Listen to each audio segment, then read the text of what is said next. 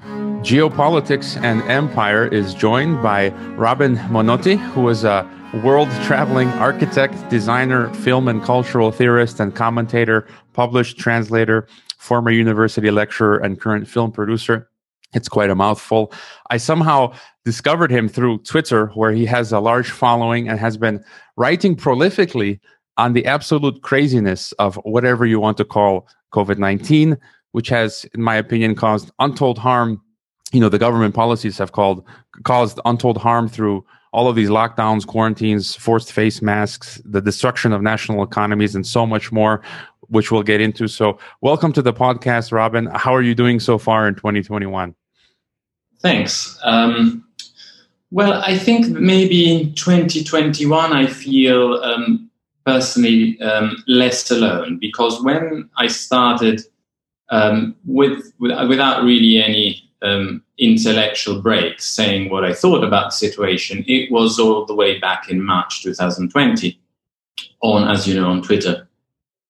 I think at the time of the people that I was in contact with, there would have been more, but at the time maybe I could count in one hand at the very beginning, the people who were already sensing and speaking out publicly, that were in my network, that there was something that wasn't quite right about how this situation was being approached. In my case, I think when the principle of the idea of the lockdown came out, immediately I started looking at the idea of putting a human being at home. My sort of training is an architect, so the idea of home is something that we have been working on throughout our education. What does home mean? And what does it mean to be in the public sphere, in the public dimension, in nature, something which is becoming more and more relevant. And so all of these things together, looking at them, it begged the question, what do you do to a human being when you make them stay at home, in some ways, in many cases, against their will? And it became obvious that you're doing the last thing that you should do, which is weaken their immune system, partially because you're reducing their exposure to vitamin D from the sun, if you're in the season or latitude or altitude that you can get it from the sun. And also you are changing the daily routine, the stability that people have been working on and at for all their lives. And many people have come to a certain balance, and you're starting to force them to change their schedules in a way that many people do not want. So you are changing the social structure of society, and this is not benefiting the immune system. So who does this really benefit? Does it benefit the people who are receiving this as an order? Does it benefit the idea of general illness or not? And it's clear that when it comes to personal immunity, it does not benefit anybody. It's, fear is one of the worst things. Stress is one of the worst things. Reducing vitamin D. All of these things are clearly the worst thing for immunity. So then we come to the idea of what is illness. And we have I think in our society, we have a very mechanical view, which is you have illness A, and you have body B, and if illness A is in touch with body B, it creates this disease C. And that's how we understand it. In reality, it's not like that. If the body has a well-functioning immune system, with certain treatments, which historically through mankind were nutrition, but today still they are nutrition, they can integrate certain medical items or nutritional supplements. We know that if you take certain things, then you do not have a totally, almost like an open goal of an immune system. You've got a goalkeeper. If the goalkeeper is trained, he's going to save that goal, talking in sort of soccer, football, betraying my cultural sort of background here. But so everything, it was very strange the way it was presented. And it became clear that the more it was reiterated that had to be the group thing, the more it was artificially created, and it is artificially created. And it is it is a direction that does not really help the human being, but it helps certain human beings above others. And so we get into an idea of control, an idea of power, and an idea of money. Obviously, by reducing people interacting in what is actually the birth of the idea of the city, which is the marketplace, the agora or the forum.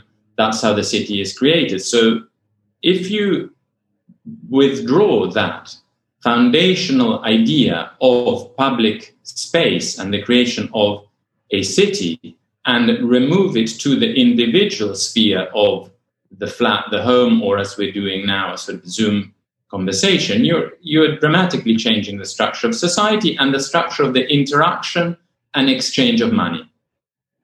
So it becomes quite clear that it cannot, given that sort of money dictates ultimately what power is, how power is exercised and what power is after on many spheres and levels, it cannot be considered just a mistake of any kind, that you're actually reducing the exchange of money here between people and only allowing it really through the interaction of the computer or the digital interaction of money. And the idea of lockdown itself is totally new, never done before. What has been done before were quarantines for the ill, but never for the healthy. So suddenly a new idea comes out.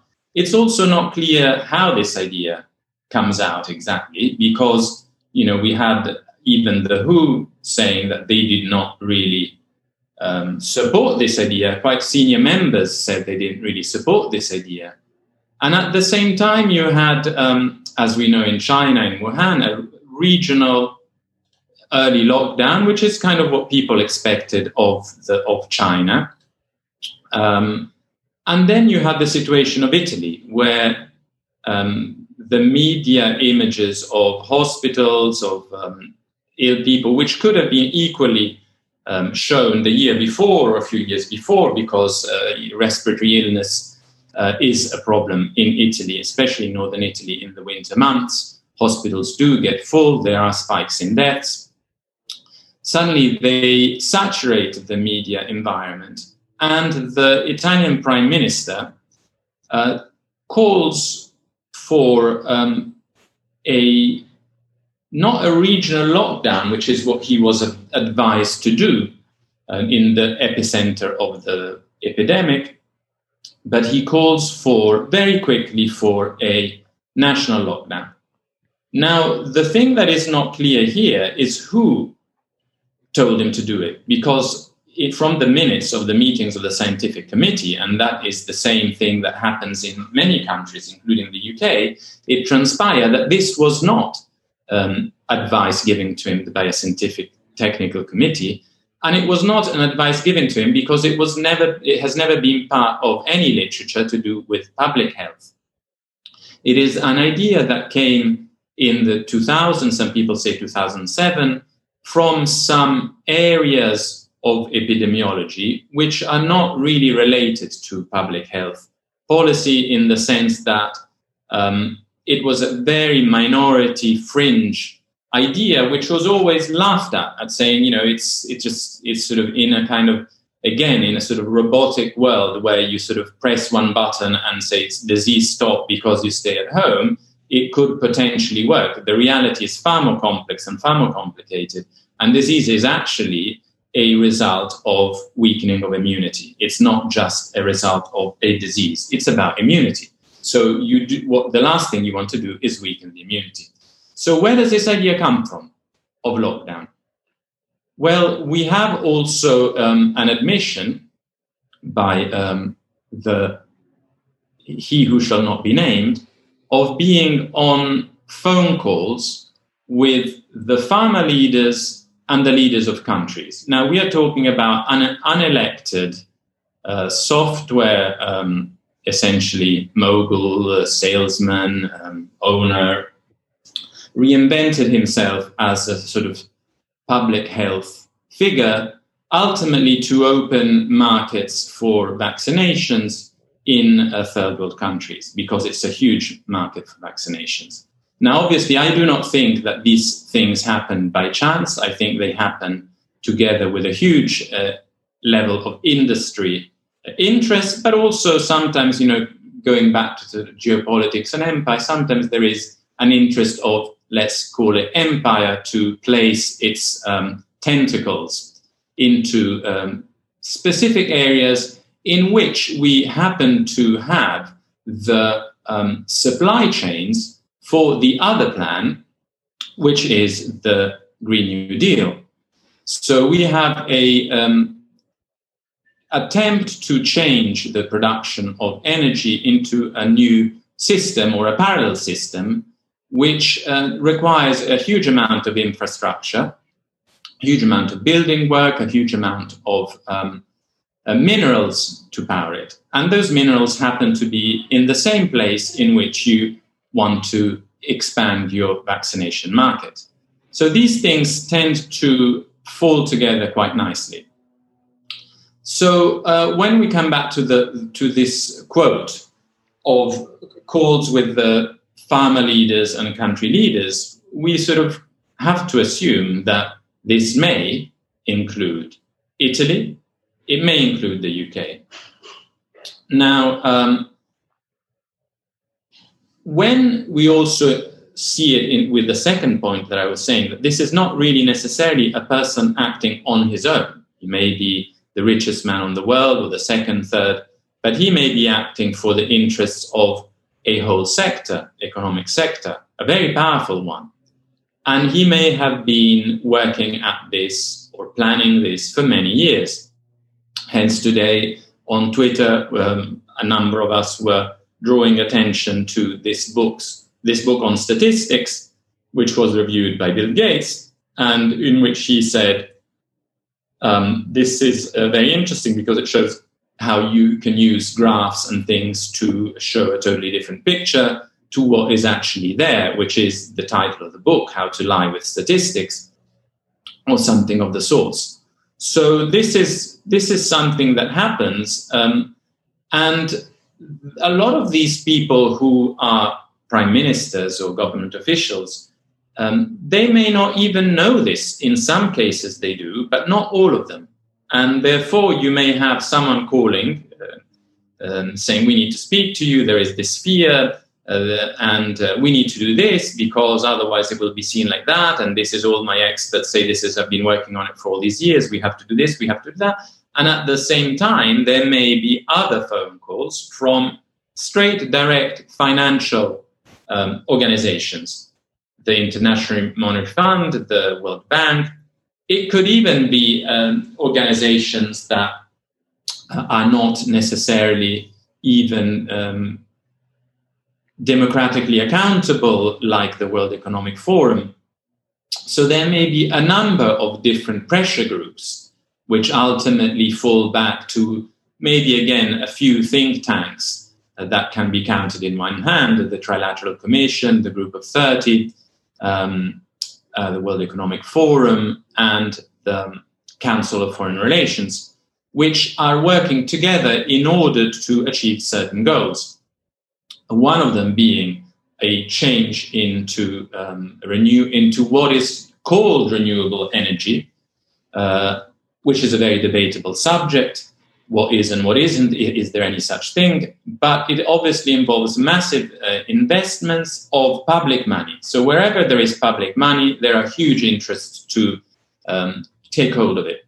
And the two areas of public money that they have identified are, one of them is to do with energy and to do with pension funds, and another one is to do with pharmaceuticals. And they have practically obtained public money to produce essentially privately produced vaccines on contracts with countries where ultimately, if there is the profit that they expect there to be, it will go to the pharmaceutical company. So we have two areas that have been, in a way, targeted for public money. At the same time, we have quantitative easing. We have the creation of money, and essentially this money being handed back to certain markets in which the same people own the shares. So it's quite a circular process. So you find these leaders, and why I talk about in the Italian case, because it's also a leader who came a little bit from nowhere. It's the Italian prime minister who's halfway between having resigned and not sure if he's being commissioned or not by the president of Italy. But anyways, you have a situation of someone who comes a little bit out of nowhere. And looking at what happened, you kind of think of a number of people, and one of them in UK is, for example, Matt Hancock, who was talking about the fourth industrial revolution a few years ago and was essentially lionizing Klaus Schwab as his idol. And so you have a number of people that are relatively young, that get close to power, then they get to more and more important positions of power. And suddenly, when the virus appears, they are all lined up in order to make certain decisions. And they're all in positions of power. And that is when you ask the question, well, was this really such a nobody that came from nowhere to lead the first democratic or allegedly democratic country that installs a lockdown, which then is the model that is copied throughout the West? Or has this somehow this person has been positioned because they would know that he wouldn't have certain strong ideological objections to it? Because in a way, if you have a leader that has been creating his political reputation on the idea of freedom or on the idea of individual autonomy from, as you were calling it before, a globalized system, then you would imagine that that leader may decide not to install or implement this lockdown. And then you may have another one that does that. And once you have 2 or 3 key nations in the West that don't do that, it's not going to work. I think what happened and what is happening is going considerably better than what even Bill Gates imagined it might have happened when he talked about the pandemic and when we had also the event 201, which essentially was an event designed to do 2 things. One of them was to cement the coordination of a pandemic response around the WHO and not the United Nations. They were very explicit a number of times that you should not go to the United Nations. Why not? Because Bill Gates doesn't control it. So it had to be the WHO. And the second one is the idea that people like me, who have a different opinion, should not be allowed to talk publicly or to share their views on social media. Therefore, when I, at some stage, talked about the efficacy of, let's say, vitamin D, of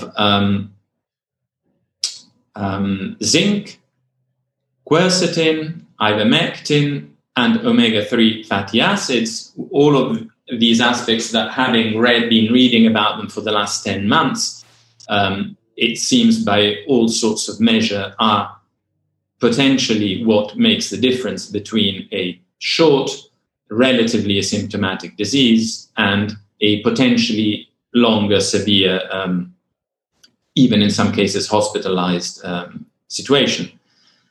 So when I say things like that, that's when Twitter doesn't like it and suspends me. Not when I say anything directly about a position of a person in power, but when I say what actually helps people. So that goes against the idea that there is only one solution, and the solution needs public funding through emergency authorization, which is the release of huge amounts of public money, which otherwise could not be done if what I said is true. If ivermectin, hydroxychloroquine with zinc and vitamin C, vitamin D works, then you don't need to authorize emergency spending and bypass trials in order to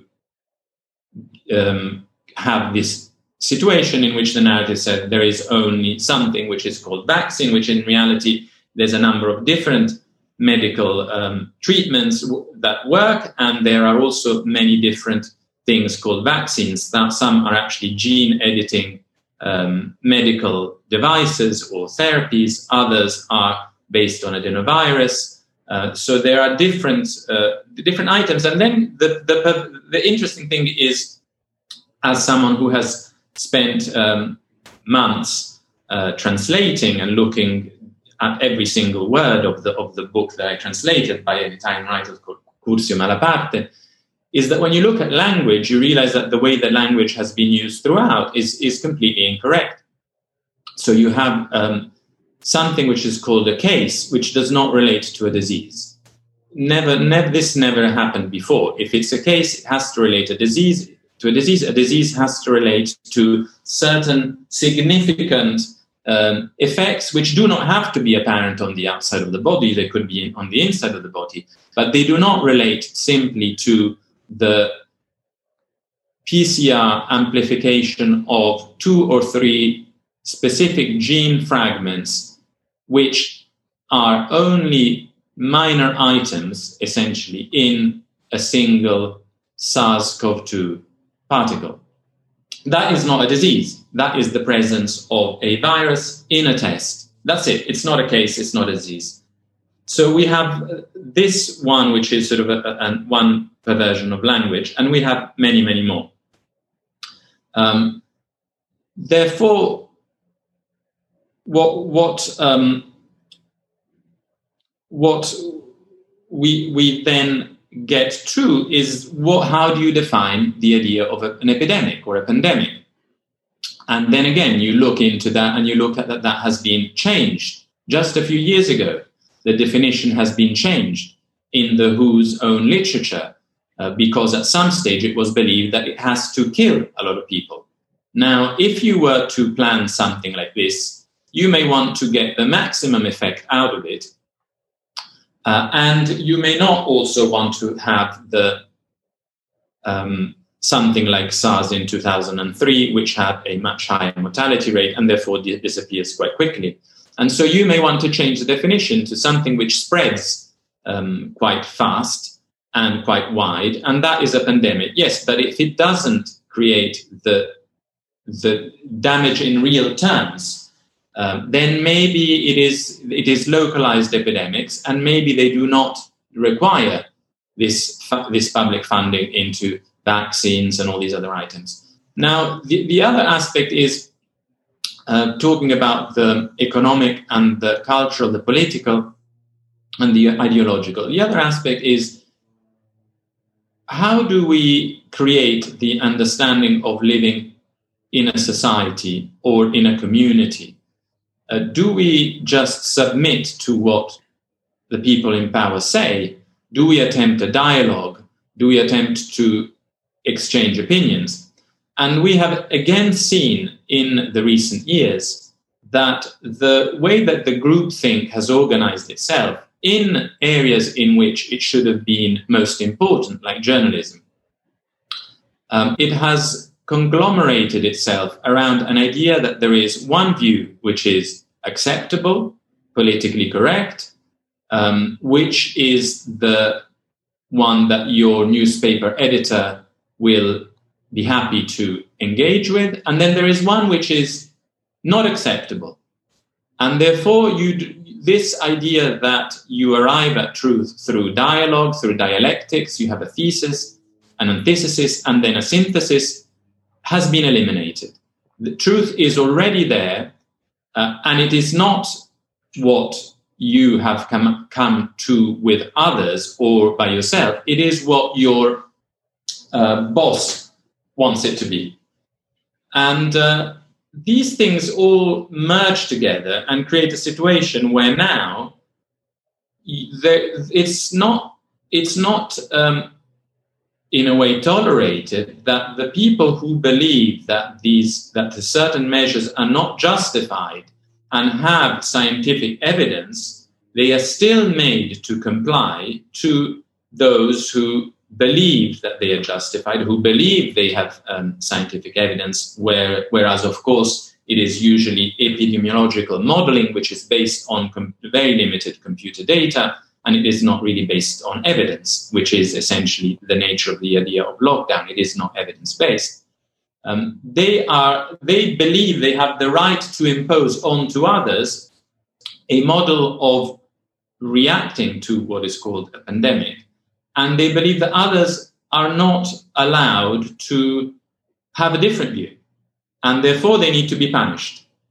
So this situation obviously becomes, even for those who hadn't thought about it before, even for those who are not part of the pandemic planning in general, not even in this case, they will see the situation and think, okay, well, if it's so easy, then from now on, I will just do decrees on anything that is inconvenient to me.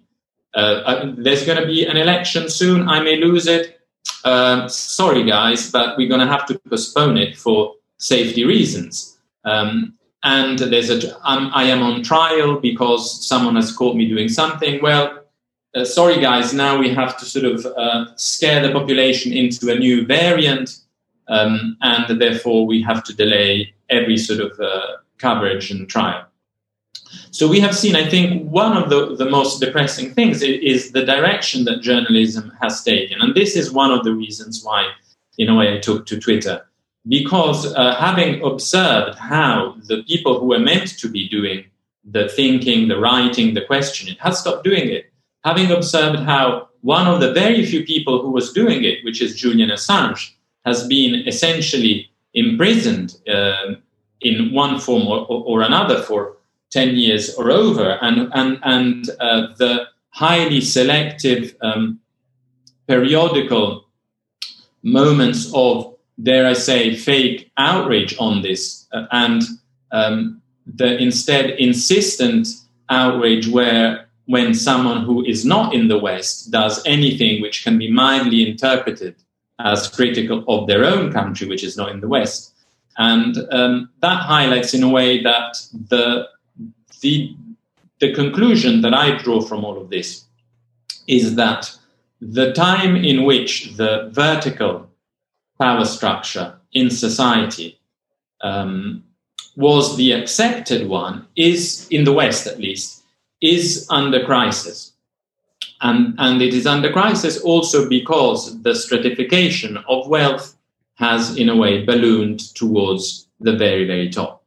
And therefore, when you come to this idea of something called an election, it is normal that the vast majority, given half a chance with social media, will vote for, or will try to vote for, what they perceive as the anti-establishment candidate. They may not be the anti-establishment candidate, but they may be, and they will present themselves as such. So they are not someone with whom the so-called establishment or the power structures, which ultimately goes back to financial interests, can really rely on, because if they get elected on such a ticket and they are not already part of that system, they may ultimately decide to actually change something, which is the last thing that is wanted of them. Therefore, at this stage, I think there was a genuine fear when a number of so-called populist candidates became more popular, which is the whole sort of idea behind populism, more popular than instead the more technocratic candidates. There was a strong sense that this cannot be allowed to happen anymore. So who supports them? The middle class supports them. So we need to eliminate the middle class. First of all, let's eliminate the transactions that they have with each other by turning them into digitalized ones, so that then if they become dangerous, they get paid in a certain way. For example, WikiLeaks gets paid in a certain way. We will remove Visa, MasterCard, we'll remove all that, and they had only Bitcoin. So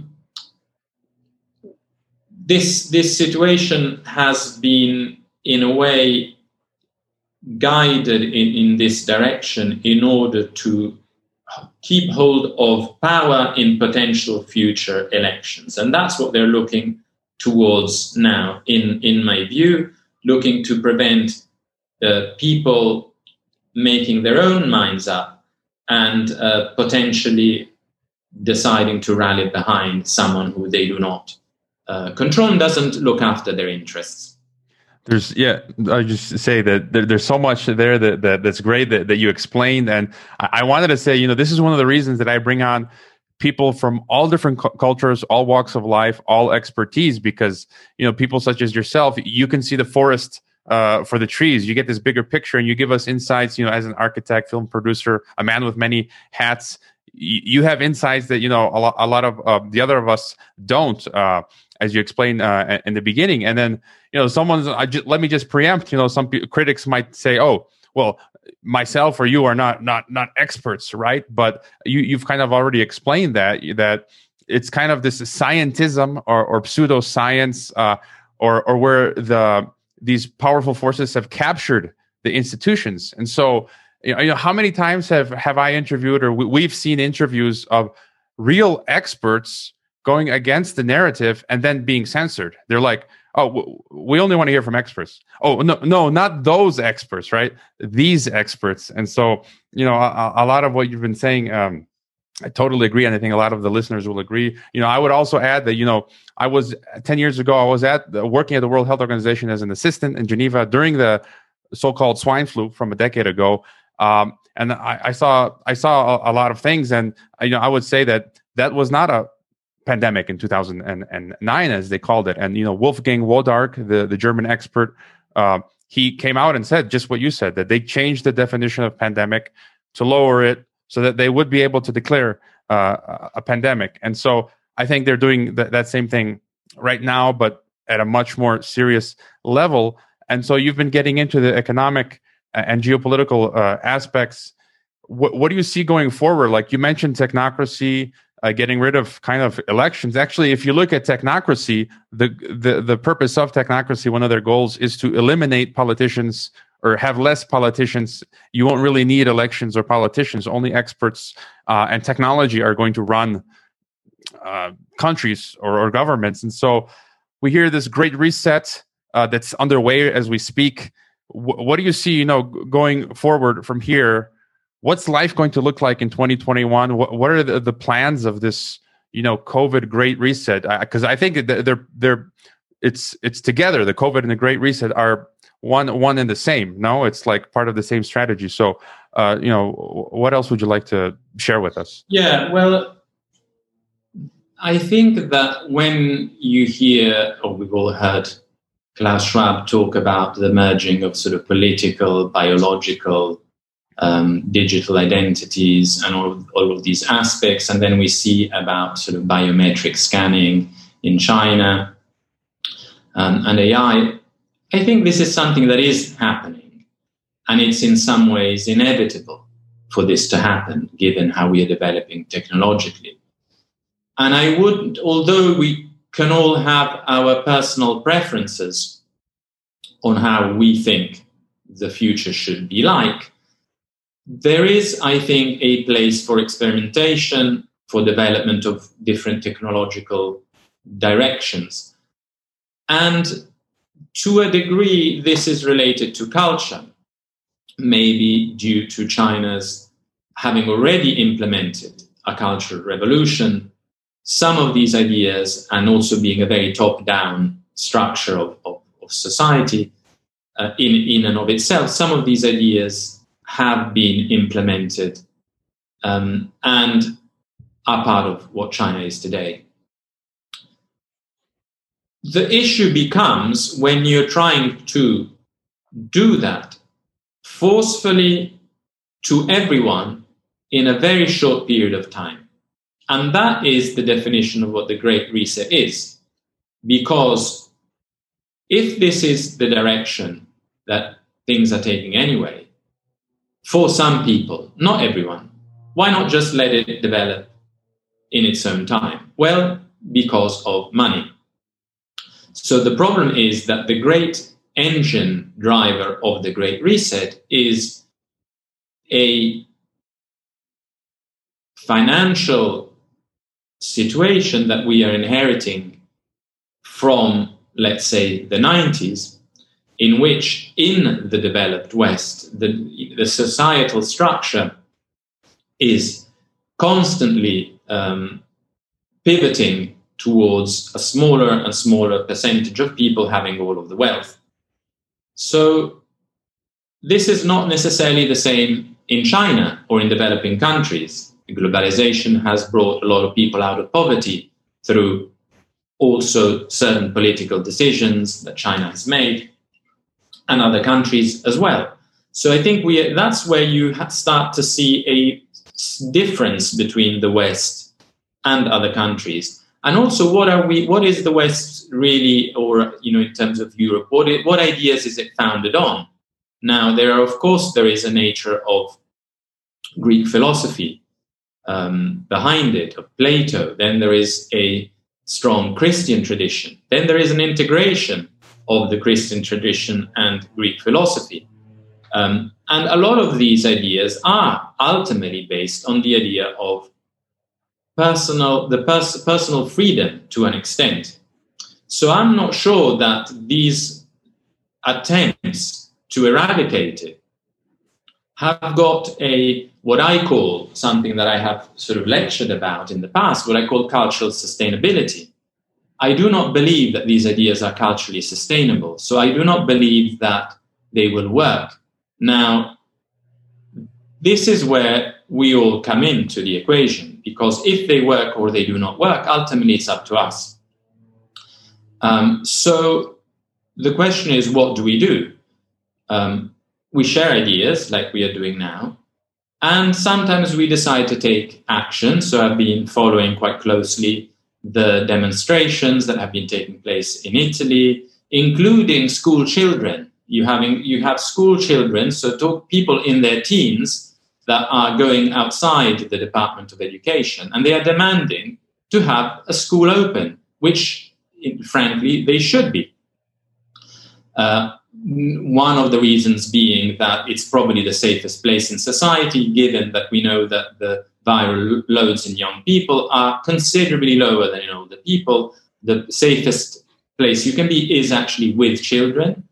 Therefore, the idea that schools are unsafe is not based on the evidence we have so far, or we've had since 1918, which has shown that when you close schools, actually the transmission of the infections increases.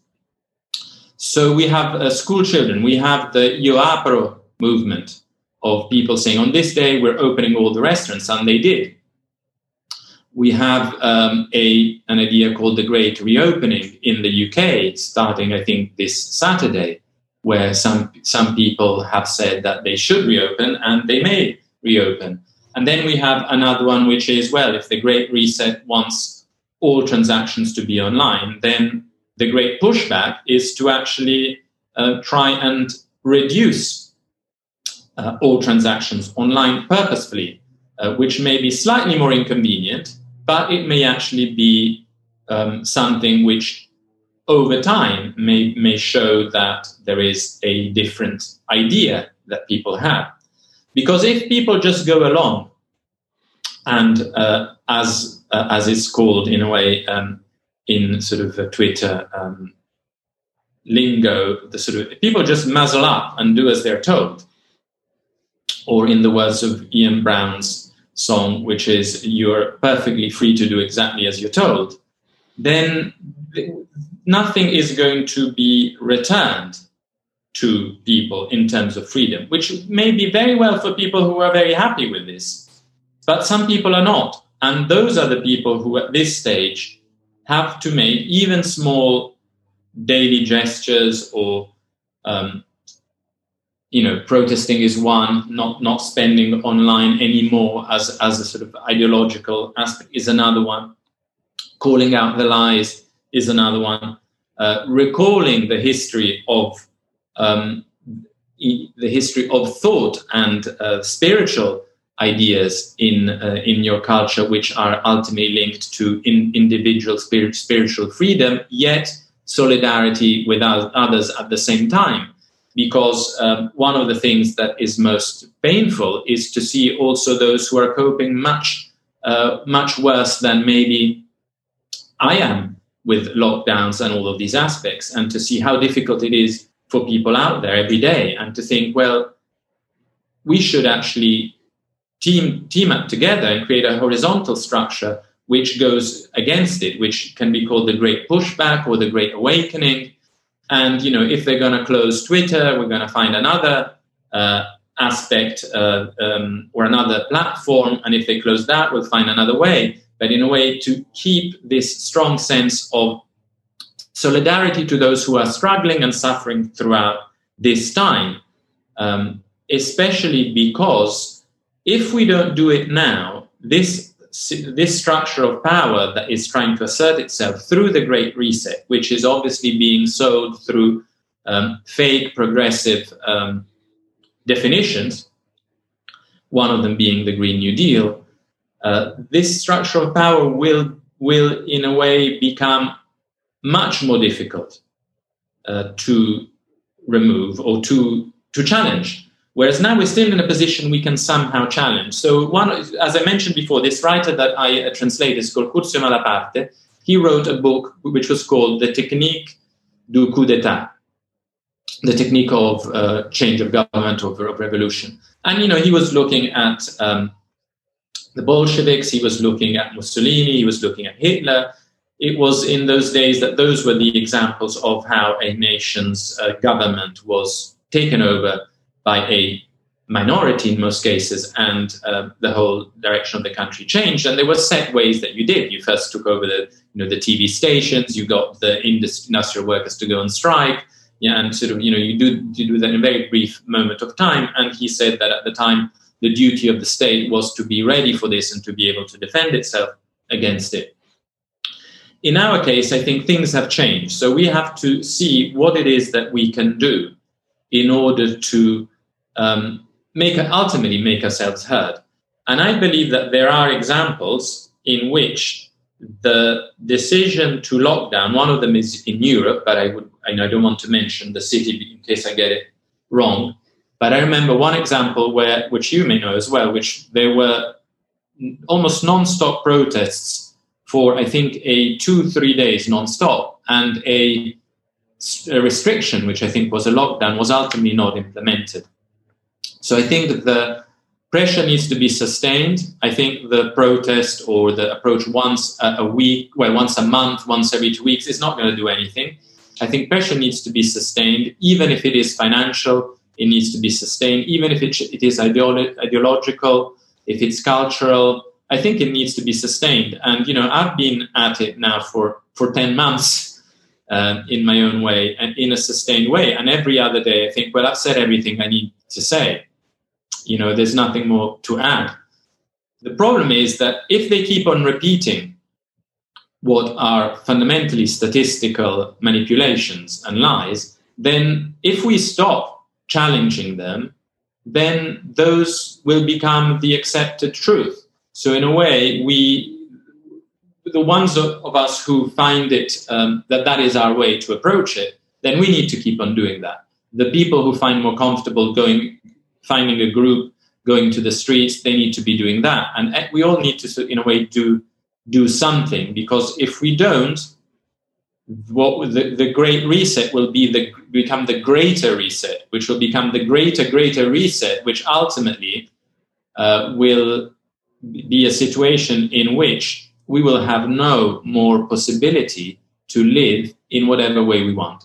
And the fundamental problem here is not even that we disagree on lockdown. It's that those who say that something works are imposing it by threats of arrest, fine, imprisonment on others who are actually convinced that is not the solution. And therefore, a society is being run in order to fragment it, in order to divide it, and in order ultimately, in some cases, to descend into civil unrest, which was part of the modeling of Event 201, civil unrest. And so you ask yourself, well, what purpose does this serve? If they predicted it, it's almost as if the implementation of the lockdown, in the extension of the lockdown, apart from herding everyone onto a digital currency in order then to launch a central bank-backed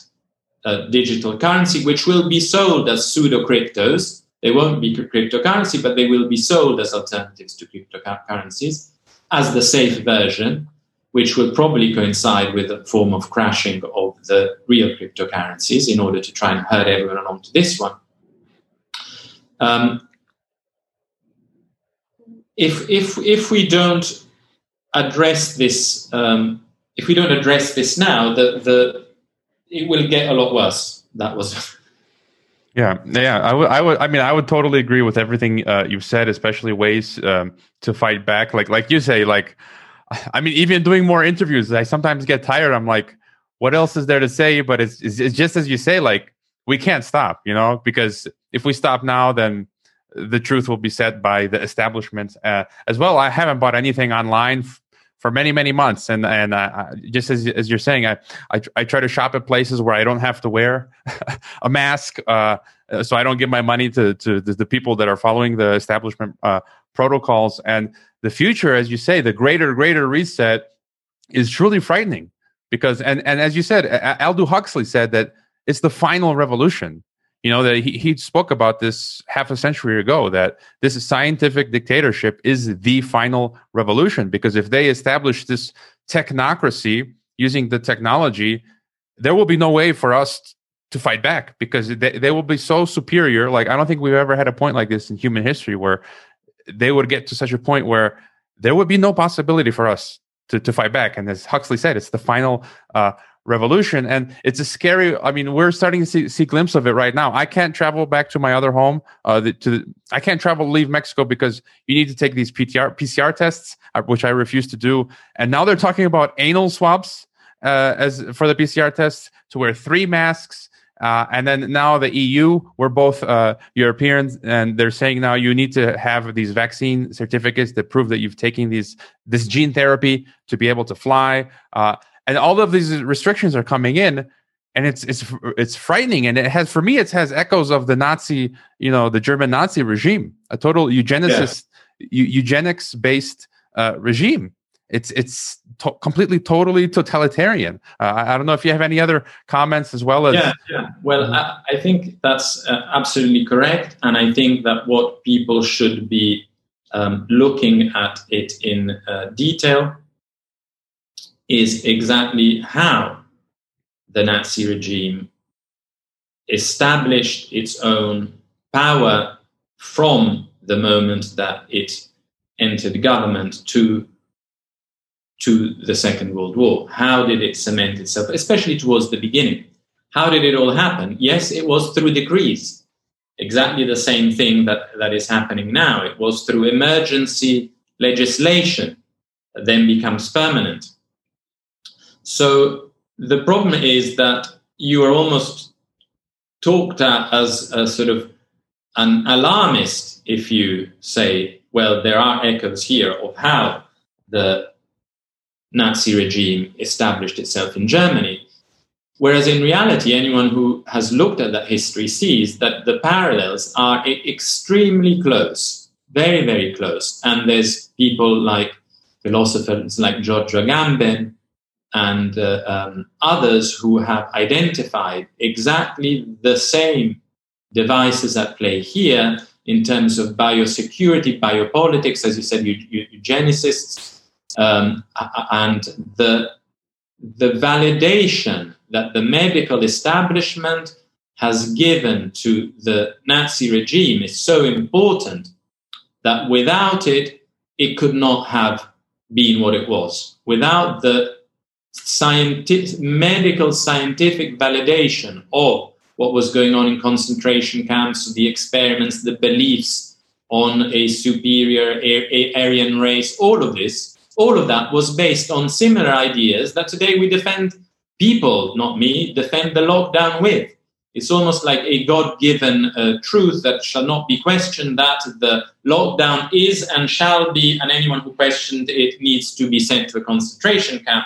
It's not too dissimilar to, there is some kind of idea that there is a master race, in the sense that if you question it, you will be put in a concentration camp or in a quarantine camp in this case. And that is not such a far-fetched reality that we would be going towards. And as I say it again, if you look at the way that the detention of Julian Assange is, now, this is not simply the detention for having released a video of crimes in the war in Iraq that was handed over to him. This is because he had access to certain information and to a platform like Twitter, in which he was able to release specific information at specific time, which could change and did change in certain respects the course of history.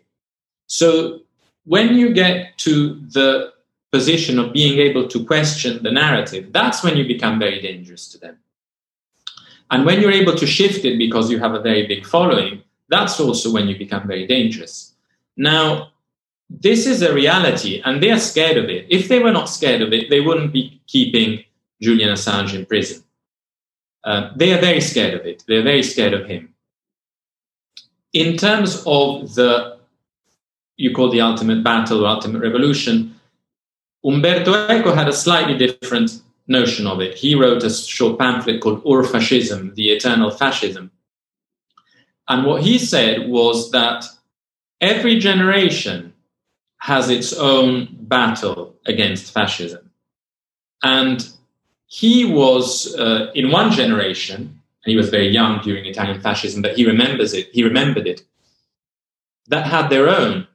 We're in another one. And I think what people do not want to accept is exactly this. They do not want to accept that it happens again and again and again. And we, talking about sort of human societies, we who do not want it to happen, because a lot of people do, we need to fight it again and again and again. Therefore, the problem is that a number of people will say, oh, you are an alarmist because you're talking about Mussolini and Hitler and the concentration camps, or other people will say the gulags. And you are talking about all of that, and this is something that we've left behind in the past. It's not today. You are just sort of, living in the past. Well, Umberto Eco's view, which I think is what is happening now, is there comes a moment in your generation's lifetime. Some people maybe have been lucky enough to avoid it, in which it's your turn to fight it, because it is happening again. And when people make the decision to not see it, very rarely they will go back to a situation and choose to see it. And that happened also during Italian fascism. People perhaps who lived there at the time said, at the time, we didn't know that it was Italian fascism. It was just the way things were. It was just the government was like that, and we went along with our lives, and we didn't know it was that. And so people who now choose to go along with it, they will say the same. Even if there was a greater reset, a greater, it was just, then we just stayed at home. That's just what it was. So I think, and I believe that this is actually, and this is one of the reasons why we are talking now, is that it's in a way a call to us, people like us, to say to each other, it's our turn to do something about this. And you're not guaranteed an immediate success. You're not guaranteed anything, but if you don't participate in this, then you are not really doing anything to change it. Therefore, if you, in cases of people who have children or who are planning to have children, and if you do not want your children to live in the particular vision of the future that is being presented now as the only possibility, because that is the problem. It's not even that I am against all of this in principle ideologically for everyone. I am against it principally as an imposed selection of cultural imposition by the few on the many, economic imposition, in a kind of cultural and financial enslavement of the population to government mixed with the pharmaceutical stroke military industrial corporation working hand in hand. That is not what I want. Will I be able to prevent it? I don't know, but I think we should at least have a go.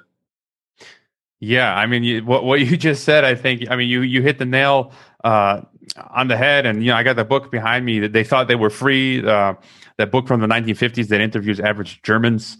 And it just as you laid it out, what happened with the average Italians under Mussolini, it's the same thing that happened with the average Germans under the Nazi regime. And it's precisely exactly the same thing that's happening now with this Nazi-like fascist totalitarian great reset that's coming upon us. And I think you nailed the psychology of the people. Sometimes I even go further that the people who say that we didn't know, we're just going along. So I think they know within them kind of what's going on, and they're just too afraid to, or sometimes I say cowardly to resist. And in my last interview that I gave, I mentioned how, my great grandfather died as a result of World War I. My grandfather was a Nazi prisoner. When I was a child, we had the Yugoslav War, which I briefly lived in Croatia during the tail end of the war. And it's like every single generation has this fight and this struggle. And some people, I guess, because of their worldview, evil doesn't die. It continues each generation. And some people, I guess, they don't want to see it. They want to pretend like, okay, they want to take the blue pill. They want to kind of try to maintain that little comfort that they have and not come to this realization of what's really confronting us. And so, I don't know if there's anything else that you want to say to leave us with. Yeah, well, I think maybe this is something to add in order to complete the picture, which is the shift in power can happen very quickly. We know that when it comes to certain ideas, once they reach a certain percentage of the population, even if the percentage is less than 50%, they're almost guaranteed, once they touch a threshold, to be able to expand in time and cover everyone if they're based on an element of truth. Now, when it comes to human nature or animal nature, even, there is a sense of where the power is. So the people who maybe know that something is not quite right, but maybe don't want to go against the grain, will be sensing throughout, from almost like an animalistic perspective, where the power is and whether the power is being challenged and by who, and whether that challenge has any chance of success. The moment the estimate of even the people that will go along with it, who are going along with it today and who may be going along with it next year, the moment that there is a judgment that the idea of, let's say, lockdown is intellectually bankrupt, which it is, but it is intellectually and epidemiologically and medically and immunologically bankrupt, and this becomes a pervasive sense in society, almost an unspoken truth, the idea will crumble, and only force will be able to continue it. And that force will have a pushback once a majority of people sense it. So at that stage, this Great Reset is over. There are certain points now, if we're talking about geopolitics and empire, there are certain countries who have stood up to all of this. One of them is Belarus, criticized because of its leadership and lack of democracy. But that's one country. There are, today I was reading that the Slovak Republic is introducing ivermectin and approving it. Now, the moment that countries do that in Europe, and it works, and the whole idea that maybe there was never any need for a vaccine becomes common knowledge, the lockdown is not justified anymore. There is also I think maybe a recent shift in Russia, in which Moscow has pretty much reopened totally, and in which there is a sense that this is becoming more and more a Western position to have. The taking away freedom has become the defining factor of what being Western means in 2021. By the leadership from the leadership of the United States to the first lockdown in Italy to there was a never-ending in the UK for Brexit. Now there is a never-ending lockdown in the UK. But it almost seems that the defining feature of the West has become the acceptance of the removal of freedom and the imposition of the removal of freedom, whereas I see a new bloc, a new Eastern bloc, which in a way is reversing the common understanding in the West of the difference between East and West during the Soviet bloc, which was that there was more freedom in the West than there was in the Soviet Union. Well, in 2021, I think we will see a more full reversal of this by the signs that I see happening. Because one thing is Belarus. If Belarus and Russia decide to go down that path, now I cannot guarantee they will do it, but if once you have Belarus, Russia, then let's say the Slovak Republic starts to do something like that, Hungary, you start to have quite a powerful block of countries. And the idea that people keep on repeating, which again is false, which is essentially saying, oh, you are telling me that lockdown doesn't work, then why is the whole world doing it? It's similar to the basic notions that the whole world is that that number of countries which constitutes the West, it excludes all the countries that do not do that, and they are just out of the radar.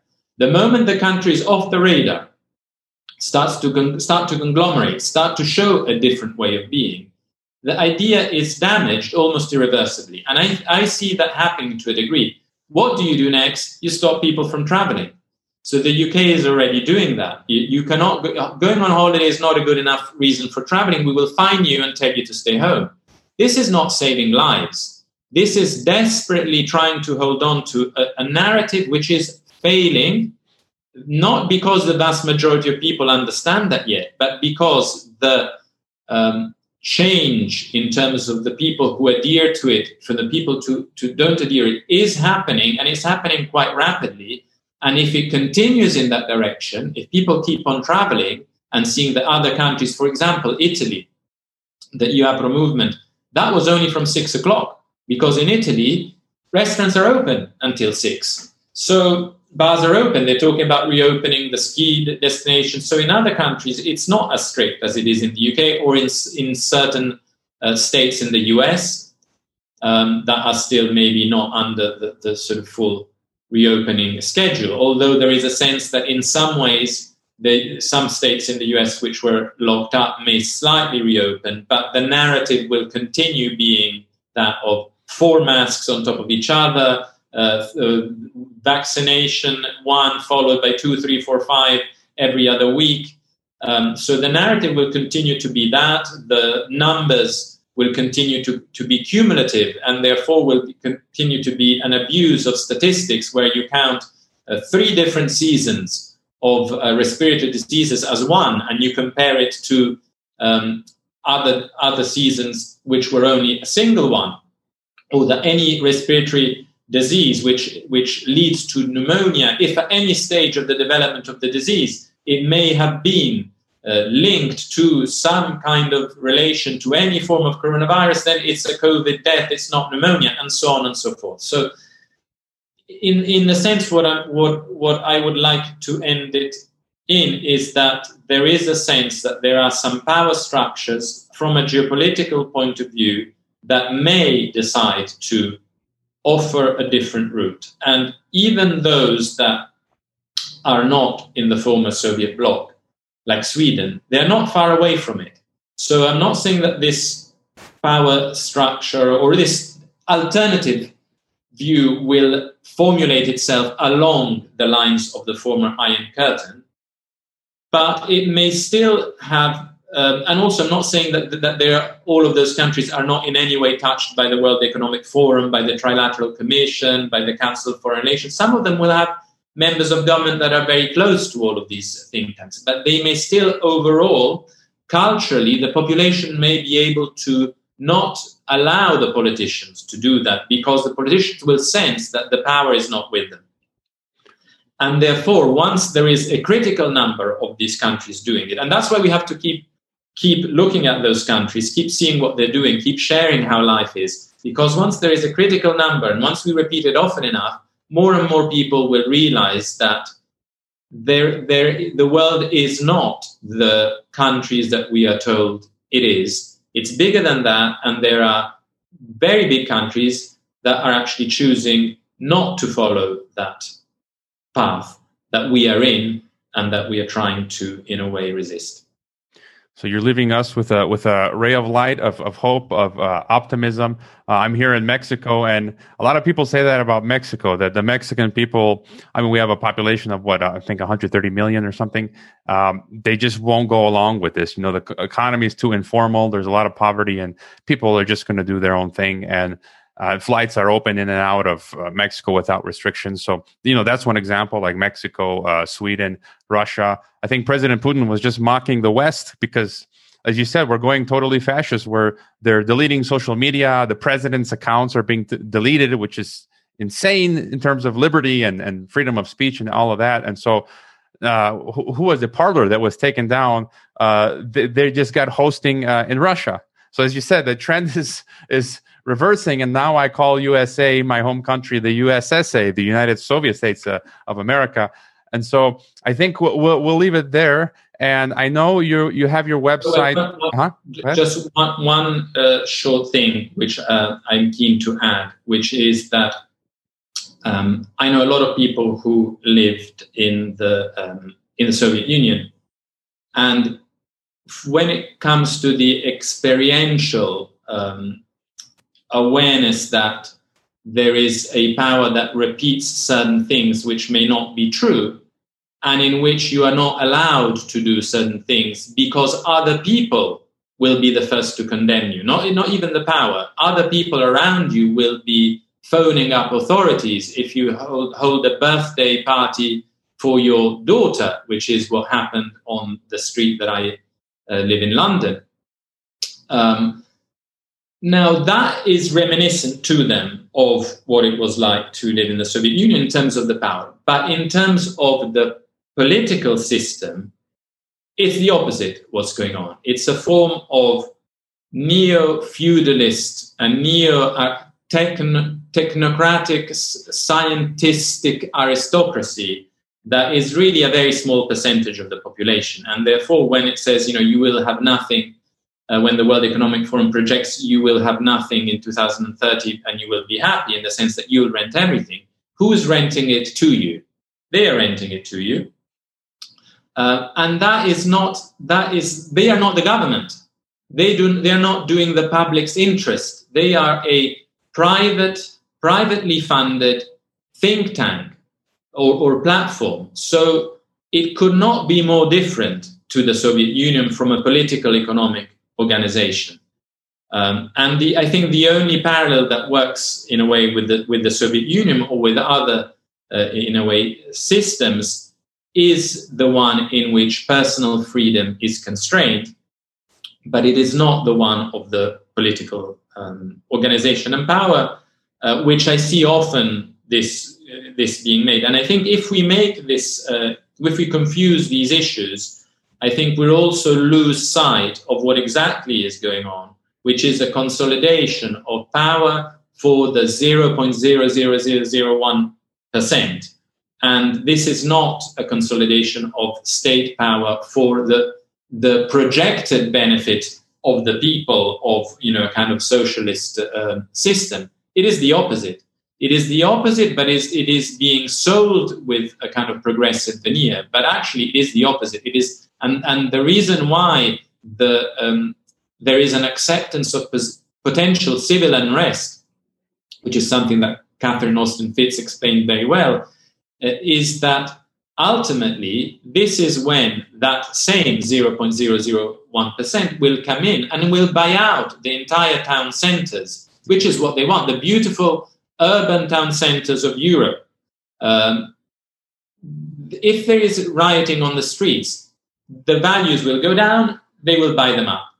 And therefore it is in some ways it's what they want, and we may have to be clever enough to find different ways of resisting as well, because we can play into their hands. Mm-hmm. Yeah, and yeah, as you said, we should be precise in our language, and it's kind of what I meant with what you said. And basically, I mean, it's this global oligarchy. We will live under this global plutocracy, oligarchy, whatever. At the end of the day, it's totalitarianism, private or public, and either way, it's but it's a fund. The thing is that a lot of people don't like to hear it. Is a fundamentally advanced capitalist organization where the small minority is, in a way, trying to use the majority for their own profit. And that is ultimately what the Great Reset is about. Yeah, we've spoken to CJ Hopkins, which is great, based in Germany. He calls it global capitalism. Yeah. Okay, so... All right. Your website, your personal website is robinmonotti.com. You're on Twitter. That's the work one. That's the work one. There's also one with more writing, which is nulluslocussinegegno.com. It's linked on my Twitter, and that means there's no place without spirit. And it's where I have writings of all different other subjects. Yeah, I'll include all the links. And as you said, you're on Twitter for now. You're on Telegram. I'm loving Telegram, so people should go find you and my channel as well on Telegram. You're also on Gab. It's Gab. I'm also there, but it doesn't seem to be working so great the last few weeks. Yeah. I think it's improved a lot. I've seen it improve a lot over the last few days. I think it was scaling up and it was very slow, but I think I'm seeing a very big change.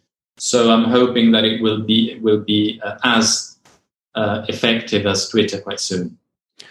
All right. As I said, people should follow Robin's Twitter, Telegram. Absolutely fantastic sources of information. I check it very often. And so people should go there to subscribe and follow his commentary. And so thank you for being on Geopolitics and Empire.